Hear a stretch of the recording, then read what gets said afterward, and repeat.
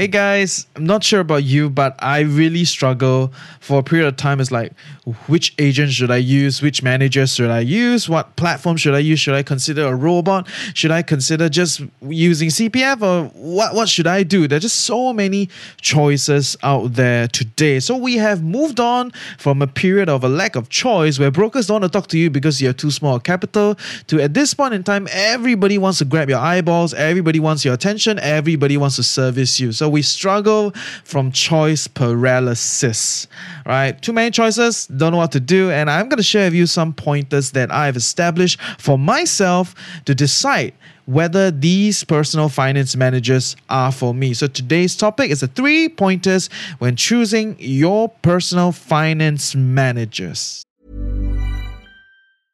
Selling a little or a lot? Shopify helps you do your thing however you cha-ching. Shopify is the global commerce platform that helps you sell at every stage of your business. From the launch your online shop stage to the first real-life store stage, all the way to the did we just hit a million orders stage. Shopify is there to help you grow. Shopify helps you turn browsers into buyers with the internet's best converting checkout. 36% better on average compared to other leading commerce platforms. Because businesses that grow, grow with Shopify. Get a $1 per month trial period at shopify.com/work. Shopify.com/work. So good morning, everyone. I welcome you to another day with the Financial Coconut. In our podcast, we'll be debunking financial myths, discovering best financial practices, discussing financial strategies that fits our unique life. You get it. Ultimately empowering us to create a life we love while managing our finances well. And today's topic, 3 pointers when choosing our personal finance managers.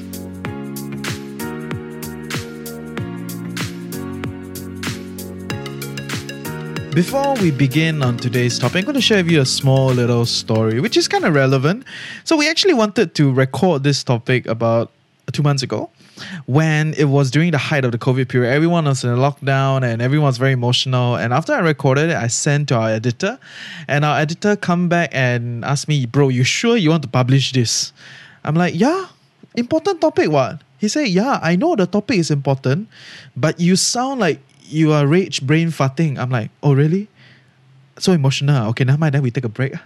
So now that COVID is over, okay, at least not over, we're in phase 2 and so we're recording this now during phase 2 and I've shifted to another place where it's a little bit more calming, less emotional. So I want to give you good content, right? So we're going to attempt to re-record this episode to just share with you some thoughts about how do we actually pick our personal finance managers, or how do I pick my personal finance managers? And before that, I want us to broaden a little bit about how we see personal finance managers, right? So they don't need to come in a human form, and it's not all about insurance, right? You have your insurance manager to manage your insurance. You have your property manager to manage your properties. You have, your investment managers to manage your investments, your bankers to manage all the inflow, outflow of your money. And you can even use robots to manage certain elements of these things, right? So it is not just insurance agents per se, right? And I personally don't like to engage like one person to do everything, right? Let me just put it this way, okay? Like, I know there's some insurance agents out there that do like full suite service, right? So essentially they call themselves a financial planner. They will plan every element of your finances, right? With your insurance and your investments as their predominant stuff. Of course, you can go into estate planning and all those kind of stuff, different elements, right? Which is not wrong per se, but sometimes I find it very difficult because there are certain elements of, how do I put it, conflicting goals, right? So when I'm trying to plan for insurance, essentially I'm trying to divert the risk, right? I pay someone a premium, I pay a company a premium. That means I pay them a little bit so that in any case something happen, they will take on all the risks that we agreed upon, right? Which is, let's say it's health insurance, then they'll take on my healthcare costs, essentially. Of course, there are a lot more details in between. So that is risk diversion.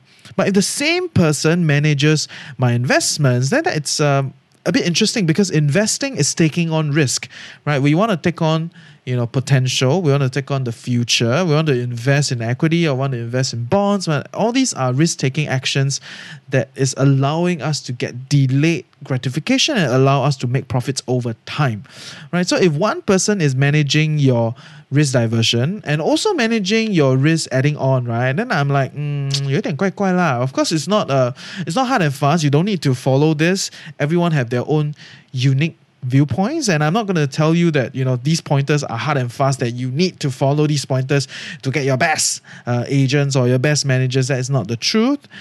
These are some of the pointers that I use when I decide who to engage in different elements of my personal finance journey. Okay, so now that we have established that it's not all about insurance agents. There are property people, there are bankers, there are robo-advisors. They all are here to serve our different aspects of personal finance, and they all in turn manage some elements of our personal finance. So with that, I'm going to bring us to my first point, which is I personally prefer specialist over generalist. Okay? No offense to generalists, but yes. I think inevitably the most prominent generalist out there in the personal finance space are your wealth planners or your financial planners, right? They do everything, right? From your insurance to your investments to your tax planning, wealth planning. They one stop do everything, right? So for me, I personally don't like these kind of arrangements, not because I think all of them suck. No, I don't. Although, honestly, I have not come across one that is like really wise and very trustworthy. In my view, okay, this is personal view, don't attack me. And I think this is pretty normal in a sense. So yeah, let me just use a story to share with you.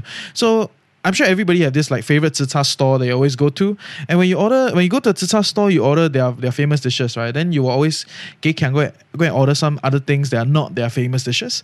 And turns out that kangkong sucks or that tofu sucks. Only the fish head curry and the har cheong gai taste amazing, right? So I think when you are makaning, right, some dishes are nicer, some dishes are not so good, and you are okay with it, it's palatable.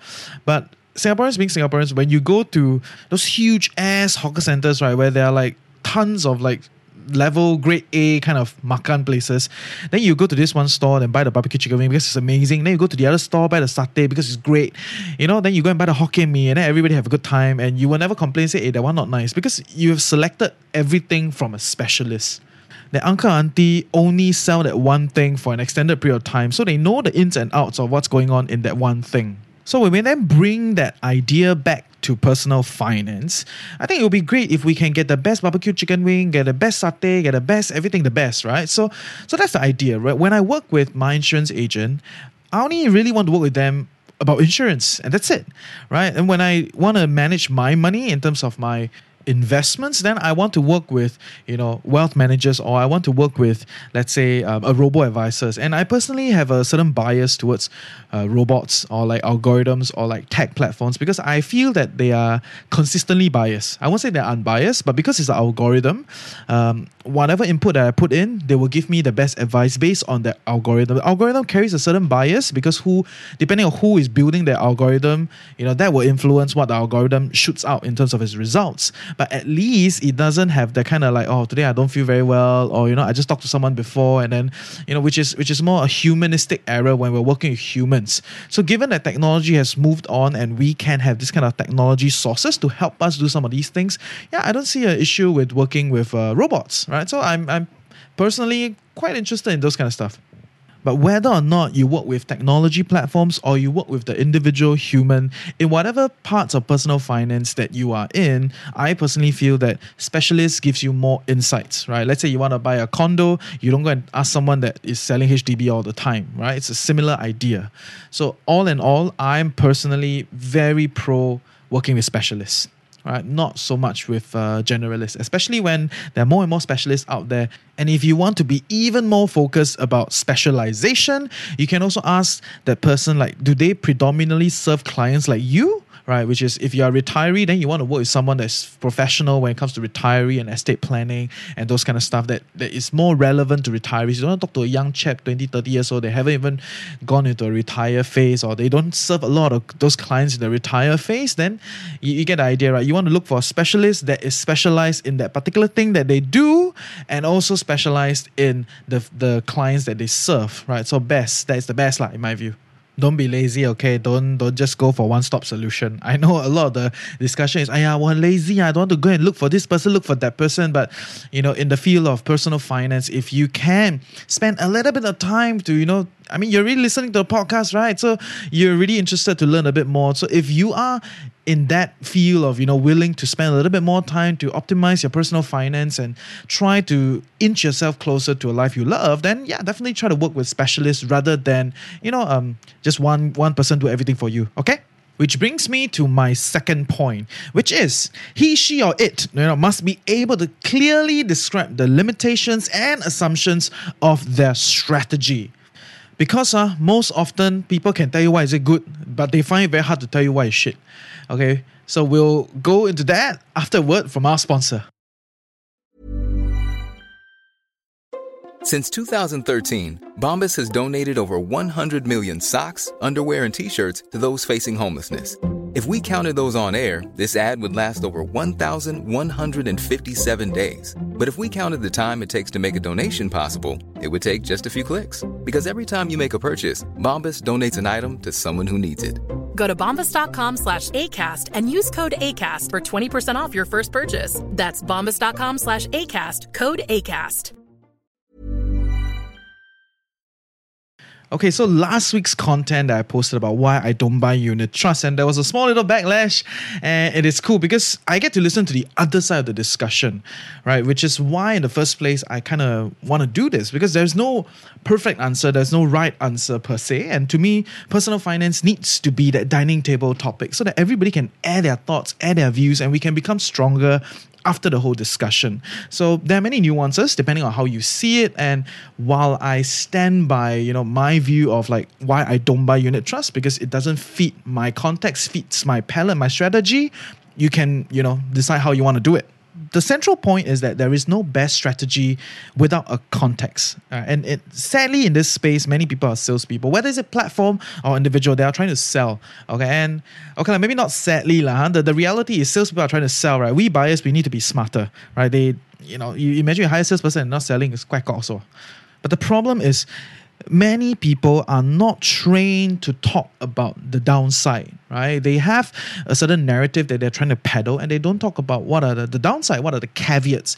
And I tend to want to hear them talk about the caveats, right? To me, when you as a manager can tell me the caveats, like maybe if I buy a unit trust from you, the caveat is that the fees are higher because I'm going through a middle person, right? I'm buying through a wealth manager, I'm buying through an insurance agent because I need to pay myself, I need to pay the company.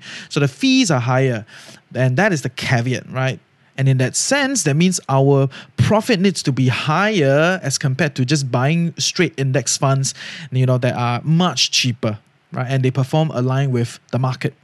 And for proponents of index funds, they need to be able to tell me that, when you buy index funds, you can essentially forget about beating the market, right? Because that's the central idea. You're not trying to beat the market, you are the market, right? So in times of bad depressive period, like maybe in the next few years, it will lie low for a period of time, then index funds will not yield you anything or, limited things for the next 2 to 3 years. Or anything like a bond or like fixed D, those are cash platform, cash management platform out there, very famous these days, right? Because recently all the interest rates come down. They need to be able to tell you that if the interest rate environment across the board, which means if the Fed brings down their interest rate, the MS brings down their interest rates, they will find it very hard to give you that same interest, and they may adjust their returns, right? Because the interest rate environment is so cheap, they cannot find yield, they cannot pay you that kind of rate that they prior agreed and marketed as. So I think I cannot cover everything. The different tools have different caveats and different kind of ups and downs, the positives and the negatives. So make it a point to always ask the manager or ask the platform that you're working. Email them, even if it's a tech platform. Email them. Ask them what is the limitations, what are the assumptions that they have, and what are caveats, in their strategy. Right. So if they cannot give you some sort of caveat, or limitations, or assumptions in their strategy, then there's a very good chance that they don't exactly understand what they're doing, or they may be a little bit overconfident. Right. Because I personally believe that every strategy has its time, place, and position. And it's not all the best, right? We want to hear a fuller story. And for all of you who are new and you don't really understand a lot of these kind of things, it's okay, go shopping.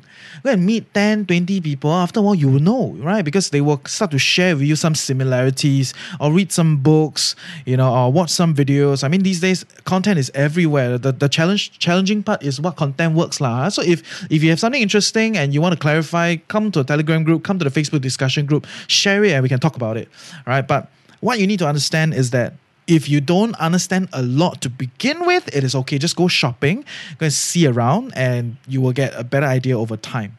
Which brings me to my third point. The third point is I want to know their compensation structure.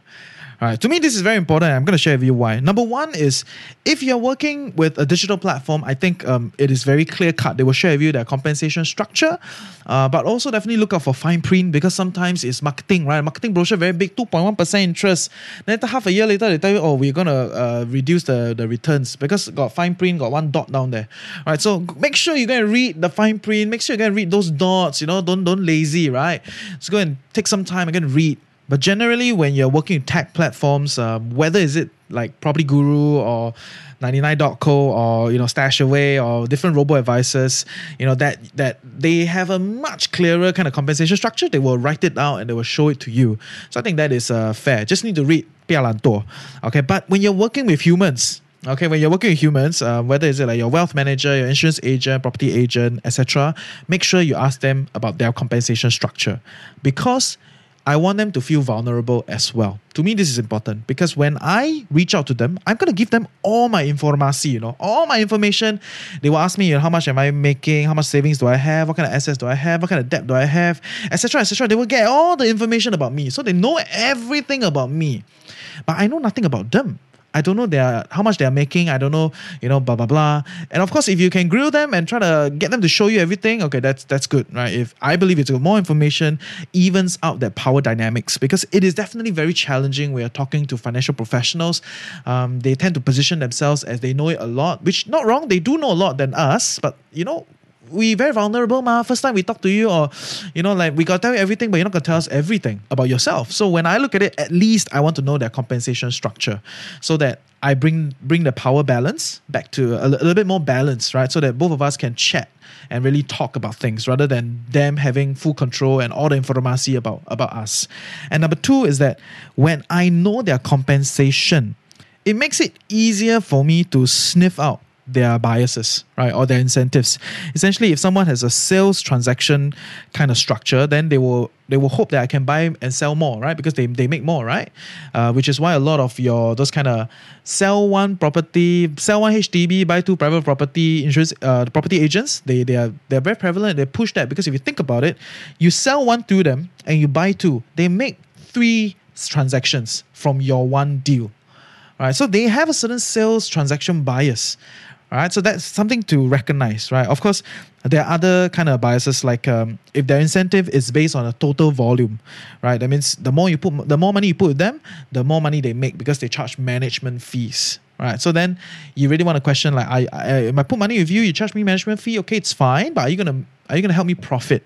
All right, that's the question. And what about other people that charge like hourly rates, right? So then their incentive is to spend more time with you, right? So then you got to recognize these things, right? How much time you're willing to spend with them, and is there value spending this much time, or are they just talking cock with you so that they can drag longer and spend more hours with you? But yes, there are 101 ways to choose your personal finance managers, and I don't think I have all the answers. I'm sure you guys have your little tips and tricks and quirks when you look out for, which kind of managers to work with. So definitely reach out to us and share with us more about how you choose your personal finance managers. But I'm going to sum up today with these 3 pointers. Number 1 is I prefer to work with specialists over generalists. I believe that specialists spending more time in whatever vertical that they do can provide me more insights. Okay, so to me that is important. When I'm working with someone in a field that I'm not familiar, I want to work with someone that has deep insights. Number 2 is he or she or it must be able to clearly describe their limitations, their assumptions of their strategy, because I believe that every strategy has its pros and has its cons. There's no best strategy without a context. Number 3 is that I want to know their compensation structure because I want to protect my personal incentive, at the same time have that power balance so that we can have a better discussion rather than having feel like, I'm being talked down to. So that's all for today, and I hope you learned something useful. See ya!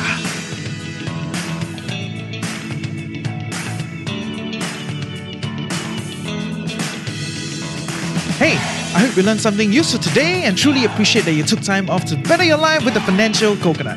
Knowledge is that much more powerful and interesting when shared, debated and discussed. I hope you share what you've gained with people you love, and I want to hear from you. Give me some questions and help me along with building our community of financially savvy coconuts. I hope together we can fulfill our curious minds and our desire for clarity. Join our community Telegram group, reach out to us on Facebook. Everything is in the description below. And if you enjoy the podcast and feel you want to keep us growing and stay independent, do buy us a Ko-fi at ko-fi.com. With that, have a great day ahead, stay tuned next week, and always remember, personal finance can be chill, clear, and sustainable for all.